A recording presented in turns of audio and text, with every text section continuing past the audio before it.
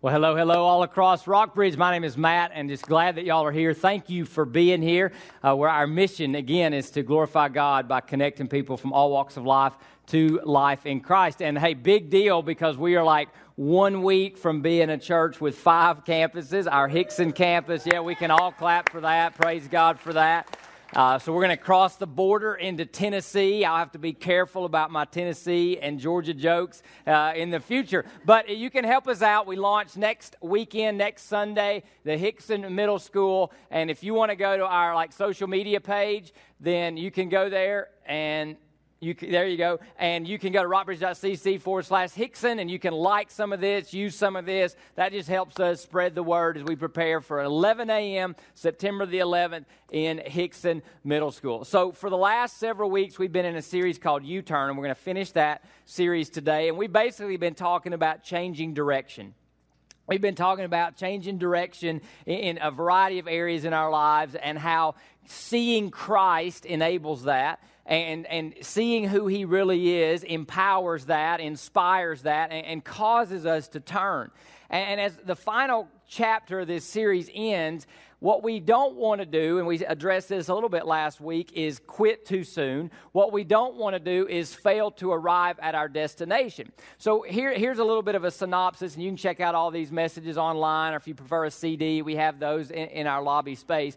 So once we have the direction we want to move in, once we know, hey, this is where I want to go with God, or this is where I need to go financially, or this is where I want to be in my marriage, or here's how I want to be as a dad or as a parent, or I want to get off of this and get on to that, whatever that new direction is, that does not necessarily mean you will arrive at your destination. That does not necessarily mean you're going to finish the race where you want to go. And so I'll refer to this as a gap, that there is a gap between direction and destination. And what we want to talk about today is what goes in this gap. What goes in this gap? Because if the wrong thing goes here, you won't get here. So distraction can go there. Immediate gratification can go there, that I'm going to live for now instead of the destination I want to be in. And if you have enough days of this, you're never going to get that to the destination you want, the preferred outcome you want. Procrastination, busyness. How many of us as parents, or how many of us, part of our story is, you know what, my mom and dad gave me a good direction. I knew the kind of person they were raising me to be, but then this happened. I made poor choices of friends. So if the wrong thing goes in the gap, you're not going to get to the right destination. And so today, there's really just one word that we're going to unpack. And this is kind of a little bit of a doctrinal message. That means kind of core things that Christians need to believe and need to understand about the God of the Bible, the God of the cosmos, the Father, the Son, and the Holy Spirit. But what is that one thing that we need to put in the gap to make sure we complete our U-turn, to make sure we get to the destination that God would call us to get to, that we would want to be there? And so the one word is going to come out of the book of Hebrews, but then we're going to unpack it in the book of Philippians. So I'll put the Hebrews verse up here and we'll read it. You need to persevere, and that's it. You need to persevere so that when you have done the will of God, you will receive what He has promised. So when you have moved in this direction and there's a destination to get something that God is promising us, so we need to persevere in that. So what goes in the gap between direction and destination is this word perseverance. So what goes in that gap, if we can go to the next slide, what goes in that gap is perseverance. That I want to persevere to my destination. I want to wake up every day and do the things I need to be doing to keep moving in the direction that God has called me in, or the path that He's placed me in. Now here's what's really crazy about that. Do you realize that in our world today, it has become normal to quit? It has become normal to give up on a marriage. It has become normal to just expect a would-be or a could-be or a might-be Christian to just lapse into sin without excuse and without, and just to be a backslider. It's become normal to change jobs 50 times. It's just become normal not to persevere in anything. And so when someone gets this Ironman award for playing the same position in the same sport forever and ever, we applaud that. But in the Christian faith, this is the core of what it really means to be a Christ follower and how God would push us through. You all know kind of what this is like. The word's called resolve euphoria. Resolve euphoria. That means you do something, I'm going to do better the next time.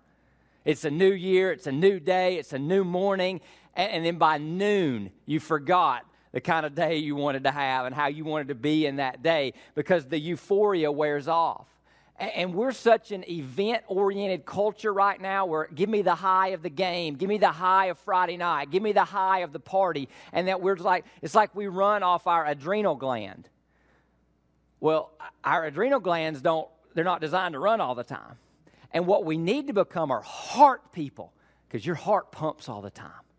We need to become heart people who persevere in the paths and the directions that our God has called us to and that our God has given to us. So what if you thought about it this way? Do you think you'll be judged by your intentions or by your perseverance in the right direction? We would love to be judged by our intentions. Isn't that what you say as an excuse? Well, I didn't mean to, and I just thought it would work out better. But really what you get judged by is, did you wake up every single day and persevere in the new direction? Persevere in this U-turn we've been talking about for 4 or 5 weeks now to arrive at the destination. So what we want to do today is just unpack this word and really give you some tools and some understanding of what it really means to persevere in this new direction. So to do that, we're going to be in the book of Philippians. The book of Philippians is written by a man named Paul. He planted a church at Philippi on one of his missionary journeys. You can read about how that church got planted in Acts chapter 16. It's really a cool story. And then Paul writes them a letter to encourage them. And the verses we're going to look at in chapter 1 are a prayer that Paul prays for the Philippians. And this prayer is really a prayer of how he sees them persevering and how he sees them progressing in the right direction to arrive at the right destination. So we're going to pick up Paul's prayer, Philippians chapter 1. We'll pick it up in verse 3. So here's his prayer. I give thanks to my God for every remembrance of you, always praying with joy for all of you in every prayer because of your partnership in the gospel. The gospel is the story of Jesus' life and Jesus' death and Jesus' resurrection for to give us life in the kingdom of God. From the first day, that's back in Acts chapter 16, when he shared the gospel with them, until now. And so this kind of has the feeling of Paul. Imagine that we're watching a marathon and we've got an aerial shot. And really, remember this, because it's perseverance, Christianity is a marathon, not a sprint. All right, it's a marathon, not a sprint. And like Paul has this aerial shot of all of the race. He can see mile 0 and 26.2, and he looks at the progress of the Philippians, and he's just so excited of how far they've come from the first day of the gospel until now and where they are in their faith. And he is thanking God for their persistence, for their endurance, for their progress, for their perseverance. So the first thing we will unpack is this. Perseverance in anything means progress. Perseverance means progress. Now, I don't think I'm saying perfection, but it does mean that we are making progress day in and day out in the right direction. And so Paul looks at this and he celebrates this and he says, this is who we are and this is the direction that we're going. Now, why is this so important? And this is important every day that we make progress. See, on your good days, here's what you're going to be tempted to do. On your good days, you're going to be tempted to drift. On your good days, you're going to be tempted to drift away from investing in your marriage, investing in your relationship with God. On your good days, you're going to be tempted to become complacent and say, life is good, I'm okay. On your bad days, you're going to be tempted not to drift, but to quit God. To quit church, say, I didn't plan on this. I didn't want this to happen. And so day in and day out, we have to understand what it means to make progress. And one of the things I would encourage you to do is to think about your journey with God, not in terms of 6 months, not in terms of a year, but every day. Look back at your day and say, did I make progress? Did I move forward? Did I persevere? Because Paul is looking at first day until today. He's looking at the cumulative effect of day in and day out managing the decision they made to follow Jesus. You know the key to successful people in any endeavor is they make a decision and they manage that decision the rest of their lives. You know how people get in shape? They make a decision to get in shape. And then every day, they manage that decision by doing things that get them in shape. Do you know how Christians progress? Is they make a decision to trust their entire life to the treasure, the King, the Supreme One, King Jesus. And then every day we wake up and we start again, progressing, persevering, running the race. Every day we wake up and we say, look, here's where I was yesterday, and I'm following you today, and I'm moving forward today, and I'm moving forward in what you've called me to do. So what this means for us practically, though, is understand this. Perseverance is not just being a minimalist. It's not just hanging in there until like you die or hanging in there until the rapture comes. Perseverance is not just being a minimalist saying, okay, God, what's wrong with that? Or living your life for some minimal significance or minimal ethics. No, perseverance is there is a life God has called us to live. There is a direction God has called us to move in, and we're going to progress in that direction. And so out of that, here's what we want to do today. The first part of this series, I went through how to kind of know if you're going down the wrong path, how to kind of know you need to make a U-turn. Today, we're just going to flip that, and we're going to show evidence of progress. We're going to show evidence that you are persevering or progressing in the faith journey. And if these things are present, then be encouraged. If these things are present, then be edified. Then understand that there is something going on in you that is of God. And grab a hold of that and cooperate with God's grace, cooperate with the Holy Spirit, and then wait until the end. And God can look at you and say, well done, my son. I love you, my daughter. I'm proud to be your dad. Let's continue the journey in Philippians. So here's where we go. So he thanks God. He thanks for their progress. And he says this, verse 6. If you ever want to memorize a scripture verse, I'd highly encourage you to do this one. I am sure of this, that he, capital, we're talking about God, who started a good work in you. So we don't start the work. God calls us into his life, into his family, into his kingdom. So he who started a good work in you will carry it on to completion until the day of Christ Jesus. And we'll come back to what this means a little bit later. But he'll carry it on to completion until the day of Christ Jesus. So the first thing that we have to understand, and this is foundational, but this is marker number one that we're making progress in our perseverance, is that we have absolute trust and absolute confidence that our God will finish what he started. That our God will finish what he started in me, in us. And this is where it all starts. I can't self-initiate my salvation.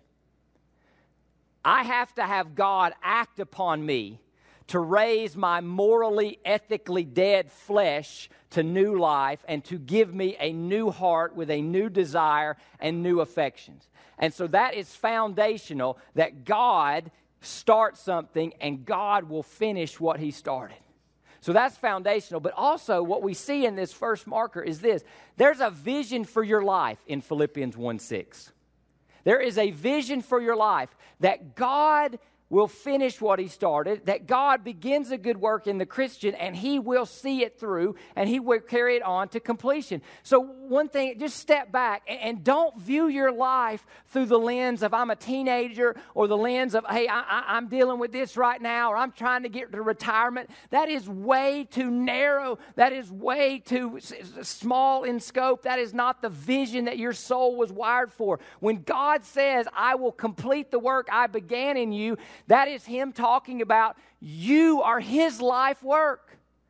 Think about that. You are God's life work if you've trusted Christ as your Savior. You are part of his story. And if we could ever see ourselves in that story of God, we would have a compelling reason to wake up every day with purpose, with vision, with confidence, knowing that God's writing a story in us, through us, with us, by us, and he'll finish it. See, listen, you have a choice. Everybody's got a choice of what story are you a part of. What story are you a part of? Now, there's the story of nothing. And that's increasing in our culture because they're like, hey, we eat, drink, we're married, then we die. It's the story of nothing. There is no story. There is no grander work. There is no God working out all this madness and craziness that we see in the world. There's no God working in that. And so the earth is just this big rock hurling around this big ball of fire. Then one day it'll all go out and boom, that's it. There's something in your soul, though, that cries at funerals, that smiles at weddings, that wonders, why am I here, and do I matter? And the story of none just doesn't satisfy your soul's aches or itches or desires. See, there's a second story, though. There's the story that we can write a story. It's about me, myself, and I. It's my story and my story. And a lot of us live that story. And we'll attach God to the side, and we let him co-author, maybe and edit a few pages if he wants to, or if we allow him to. But really, it's the story of me, myself, and I. It's not God who started it, and it's not God who will finish it. It's like, God, you just help what I started, and you help where I want to get. And it's the story of me, myself, and I. Here's the problem with that. God loves you too much to let you settle for yourself. And you and I are not designed to just look at the mirror and be in awe of me. Go look at the Grand Canyon. I guarantee you, nobody has ever stood up at the Grand Canyon and said, wow, this world's all about me. Life is all about me. Nobody's done it. Nobody's gone to the Swiss Alps and pulled out a mirror and said, oh, look at my hair. I look pretty today. No, you just look at that and you're like, wow, this is gorgeous. You were made to stand in awe of someone. Someone who started a good work. Someone who will finish what he started. A good and glorious God. That's the story Paul's talking about. That's the story we've been talking about in U-Turn. The story that God is writing from before time. The story that he'll finish, what Paul says, on the day of Christ Jesus. The story I long for every one of you to see yourself as part of that story. And to say, God, you're the author of it. God, you're the finisher of it. God, I trust you in it. But you got to see that story. And you got to recognize that God will finish what he started. Let me tell you how this happens in my life, okay? 2 examples. And they're not real great examples, and I really hesitate to use them, but I'm going to. About 3 times since 14 years ago when we started Rockbridge, about 3 times I've been tempted very strongly to quit.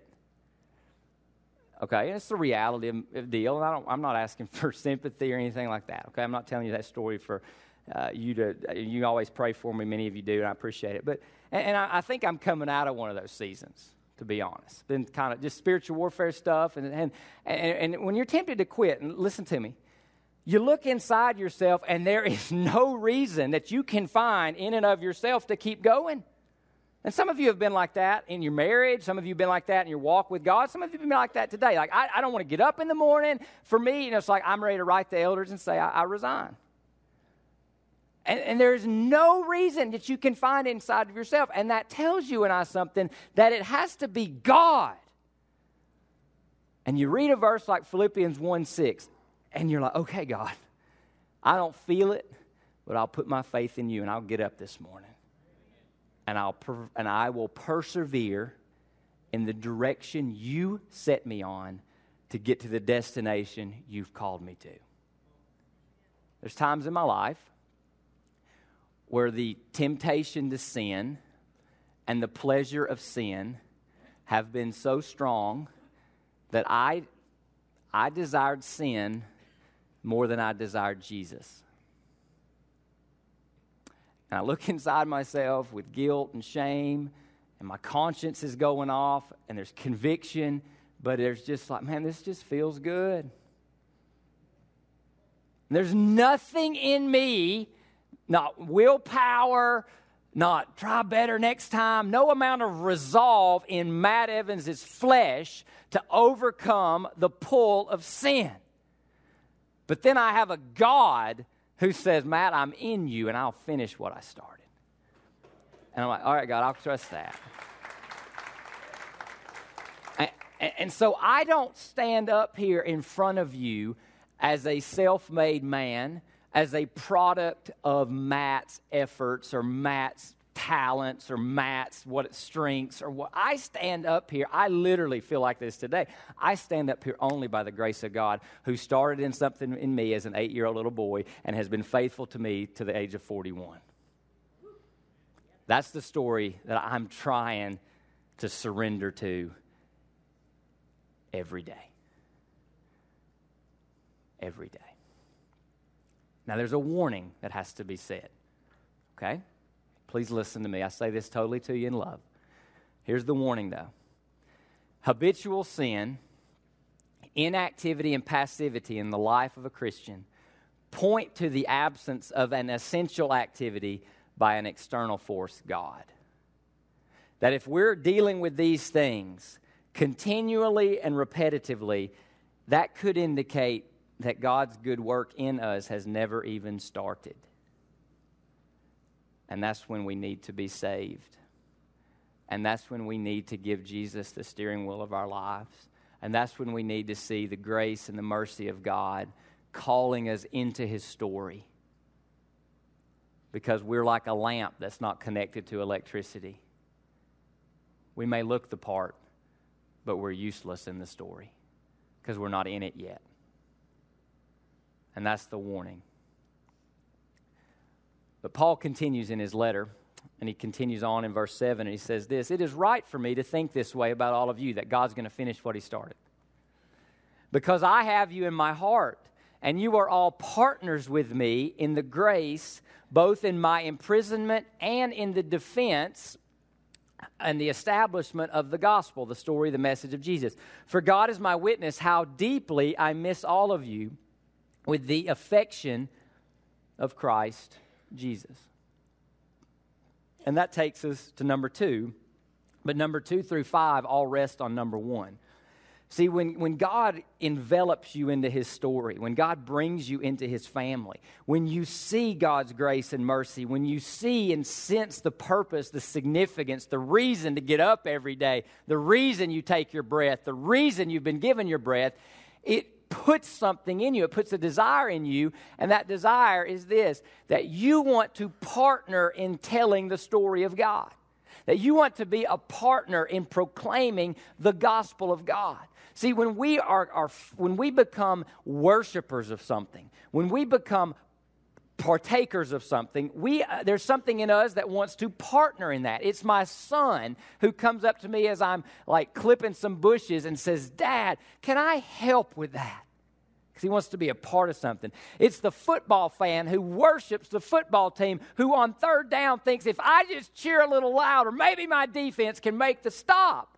You just want to partner. You want to participate. You want to be a part of that. So as a Christ follower, when you are covered by the grace of God, covered by the blood of Jesus, when you realize God, by His grace, has put you into His forever family to be a part of the story He has been writing since before time began, there's a part of you that says, "God, for my 30 years or my 41 years or my 100 years, put me in, Coach. I'm ready to play." And that's exactly what the Philippian church was doing. They weren't just 1 day, 1 hour a week people. They were people who had blood and sweat in the game. They had effort. They were helping advance Paul's mission. And let me tell you how they were doing it. Paul, when he's writing this letter, is in prison. He's in a Roman prison. Now, here's the thing about Roman prisons. The prisoners, they didn't feed them. The guards just guarded. They didn't feed the prisoners. They didn't provide clothes for the prisoners. They didn't provide anything except, here's your life in this whatever 2x2, 5x5, whatever it was. And so people's family and friends had to send things to prisoners. This church at Philippi took up kind of an offering and some resources, and they sacrificially transported it to Paul. And Paul says, "Thank you for partnering with me." Because while Paul's in prison, you know what he's doing part of the time? He's writing much of the Bible you and I are reading today. Right? So don't you think that what you do today, somebody 2,000 years from now might be praising God for the people of Rockbridge who gave, who prayed, who invited, who went, who planted, who multiplied, because gospel partnership is evidence of God producing something in us, through us, and by us. Evidence of progress number 3 is this, that we begin to love others with the love of God. Paul looks at the church at Philippi and he sees that he has this affection for them, and he sees how they're loving him back sacrificially. And if there's ever a message that the church needs, if there's ever something we need to embrace as Christ followers, is how to love others with the love of God. I know you know how to love each other with whatever type of love you've received, and I'm using that definition of love loosely. I know we know how to love each other as we have been loved, and some of us have been loved flawed. All of us have been loved flawed, from our parents to maybe a husband or a spouse. None of us can love the way God loves until God loves us, and we receive that love, and then we can repeat that love. How does God love? He loves sacrificially. He lays down his life. He loves generously. He loves steadfastly. And he loves us to the point that he shows us the most supreme thing he can give us, the highest treasure he could ever give a human being, and that's his son, Jesus Christ. And so, church, when we talk about loving the world, we're talking about loving the world not with our love. Our love is cranky. Our love doesn't feel like it some days. Our love gets selfish. Our love gets preferential. Our love grows impatient. Our love becomes unforgiving. Our love holds grudges. Our love gets bitter, but not his love. If his love did that, he would never have started a good work in us and promised to complete it. So we as the church, we love others with the love of God. Listen, Christians, let me talk to Christians. Please don't get upset about the results of the election, whatever they are. Please don't hang your hopes on who the next president of the United States is. You want to change the world? You want to make the world a better place? You figure out how to do that in your family. You figure out how to do that in your neighborhood and your job. You figure out how to do that on your kids' little league team. You figure out how to do that. You let the love that God has loved you with in his son flow through you. And as you see that happening, you can celebrate, because that is evidence you are persevering, you are progressing, you are moving toward the right destination. All right? So Paul continues and he says this, and I pray that your love, we just talked about it, will keep on growing. It's not perfection, but it is progress, right? It's movement. Your love will keep on growing in knowledge and every kind of discernment. Isn't it crazy that he says your love, and he's talking about love for God and love for people, knowledge and discernment. So something about love helps us make decisions. Something about love helps us figure things out. We'll unpack. So that you can approve things that are, and here's the word, superior. And so look, suddenly we have gone past having a good life. Suddenly we have gone past, hey, let's have an okay day. Suddenly we have gone past this minimalist mentality. And now Paul is saying, look, as you progress, we are moving toward what is supreme and what is superior. So Paul says, have a vision bigger than for your life than, hey, today was a good day. Today was a superior day. Have a vision for your life bigger than, hey, I'm just this average Joe and I'm going to go to heaven when I die. Have a vision bigger than that. And that becomes evidence for us that we have this is number 4, we have this increasing discernment and decision making that guards and deepens our love for Jesus. So let's talk about how we make decisions, because that's what he's talking about. He's saying that your love for Christ will begin to be how you make decisions. You've made decisions based on love before. Your love for football is going to dictate what some of you do all day Saturday, right?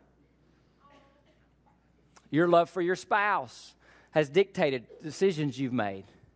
Your love for your kids has dictated decisions you have made. Your love for technology has dictated decisions you have made.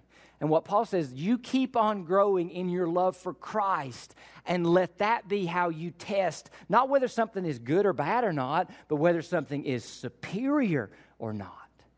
We get a glimpse of this in the book of Hebrews, and let me read you these verses from Hebrews chapter 12. He says, let us lay aside every weight and the sin that so easily ensnares or entangles us. Let us run, here's our word, endurance or perseverance. The race, new direction, God put us on, that lies before us, keeping our eyes on Jesus, he's the reason, the source and perfecter of our faith, who for the joy that lay before him, endured a cross, despised its shame, and has sat down at the right hand of God's throne. So here's the point of this passage, and this is where love for Jesus comes in. Why does the author of Hebrews say every weight and sin? Because I'm like, I thought it was all about avoiding sin. I thought it was about don't do this, don't do that, go home and come back next week. And he says, no, not just sin, but every weight. Do you realize there are things that are not sinful that still can diminish and decrease your love for Jesus?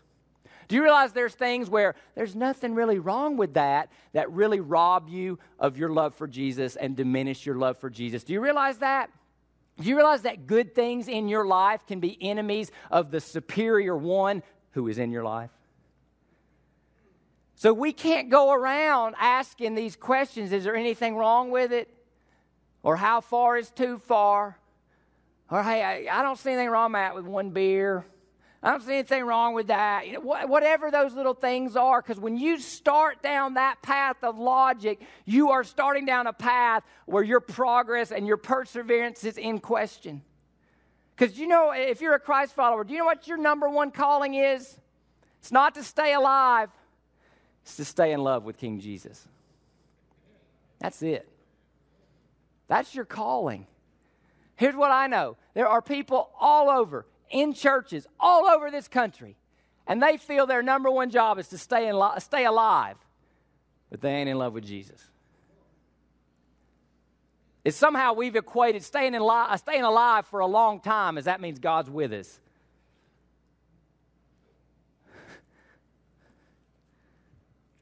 All the people that wrote this book, many of them were killed for following our God. The calling is to stay in love with Jesus to the end. Think about two people. Let me think about two people that died on a cross, not Jesus. Let me think about a guy named the thief on the cross. He was a robber crucified next to Jesus. Can you become a Christian on your deathbed? He did. He professed faith in Jesus and he lived. You know what he did? After he professed faith in Jesus, he told people about Jesus. Remember the other robber, if you read the stories in the Gospels, is saying, slandering Jesus, and he says he's done nothing wrong. He proclaims Jesus' sinlessness from a cross, and he dies, and he's with and you'll see him in heaven. He'll be there. He'll be there because he made progress in the 5 minutes or 5 hours of life he had left, and he partnered with Jesus. He did. Let's talk about another guy named Andrew, one of Jesus' 12 disciples. He died on what we call today Andrew's cross. That means he's crucified like this with his legs spread apart. Okay, so he's crucified like this. Here's the deal with Andrew, though. It took him several days to die. You know what he did while he waited to die? As people walked by, he told them about Jesus. That's what he did. In love with Jesus to the end. So when you're making decisions, hey, what college do I go to? Should I date this guy? Should I not date this guy? How should I spend my time? Here's the question. Does it help or hinder my love for Christ? Some of you who spend all of your time on social media, there's no way that helps your love for Jesus. Because I meet you when you're done. You're like mad at everybody. I'm not going to say any names. I'm only half kidding. Your calling is not to watch TV 8 hours a day while your Bible sits closed and you say, well, God never speaks to me. It's not your calling. That does not help your love for Jesus. Guys, I know football season's about to start. I'm pretty fired up too, but our calling is not to be a fan. First, to be a fan of a football team. Our calling is to be a follower of Jesus. See, everything I just mentioned, social media, TV, football, nothing wrong with them unless they get in the way. Say it another way. Does doing this, whatever this is, help me run the right race?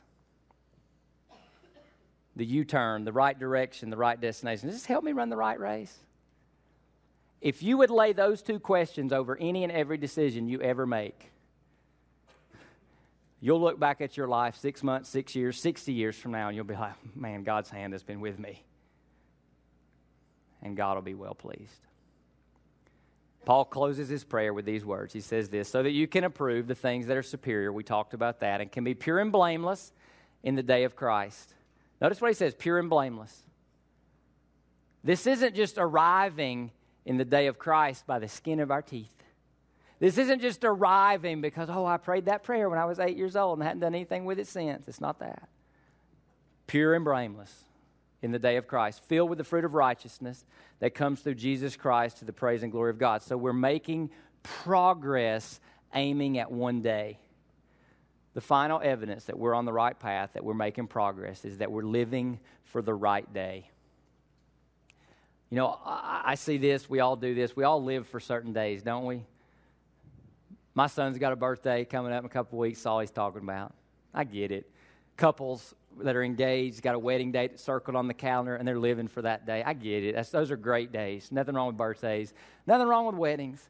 Some of you are just living for kickoff, right, on Friday night or on Saturday. I understand that. We all have these days. You're living for some of you, TGIF, baby, I'm living for that day, right? So we're all living for a day, but here's what I want you to know. There is coming a day because Jesus promised, and Jesus promised he'd come back from the dead, and he did. So when he promises to come again, I know he's going to back that promise up, and it's good. So there's going to come a day when Jesus shows up to close out this portion of history, and that day may come during our physical lifetimes. It may come after we've died, but there will still be a reckoning on that day, and there'll still be a presentation on that day where we will be presented to Jesus, and we want to be presented to Jesus pure and blameless. We want to be presented to Jesus in such a way that he is honored by our perseverance, by our progress, not our perfection, but by our perseverance and our progress, and that we are more in love with Jesus on that day than we were on the first day. And so live for that day. Don't let election day, don't let graduation day, don't let the day of your retirement, don't let anniversaries, don't let wedding days, don't let anything get in the way of that day.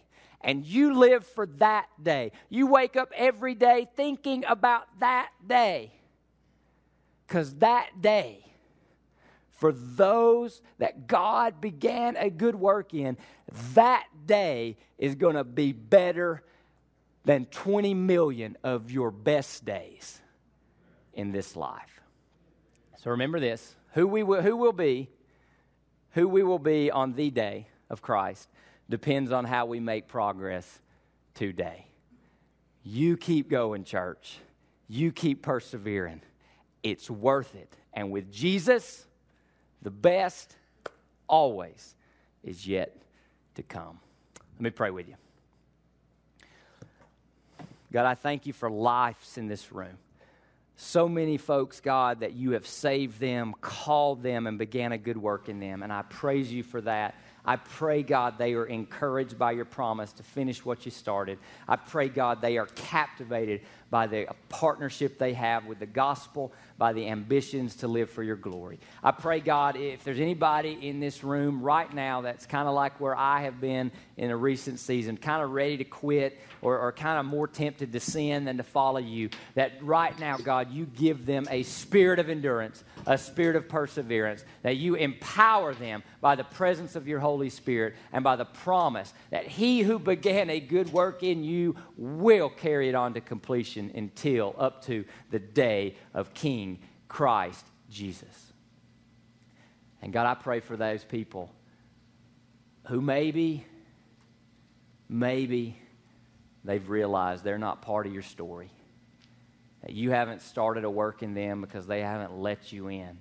They haven't responded. They haven't surrendered. They haven't given you their sins and the steering wheel of their lives. And God, if there's anybody here right now that you are speaking to them, saying, turn it over to me, saying, give me your sins, give me your life. And Jesus, you're calling them, you're beginning, you're stirring, you're wooing, you're drawing them. Lord, I pray that you would hear in their hearts them saying, yes, yes, I'm calling you, yes, my Savior, I'm calling you my Lord, yes to Jesus. I pray that's happening in heart after heart after heart. God,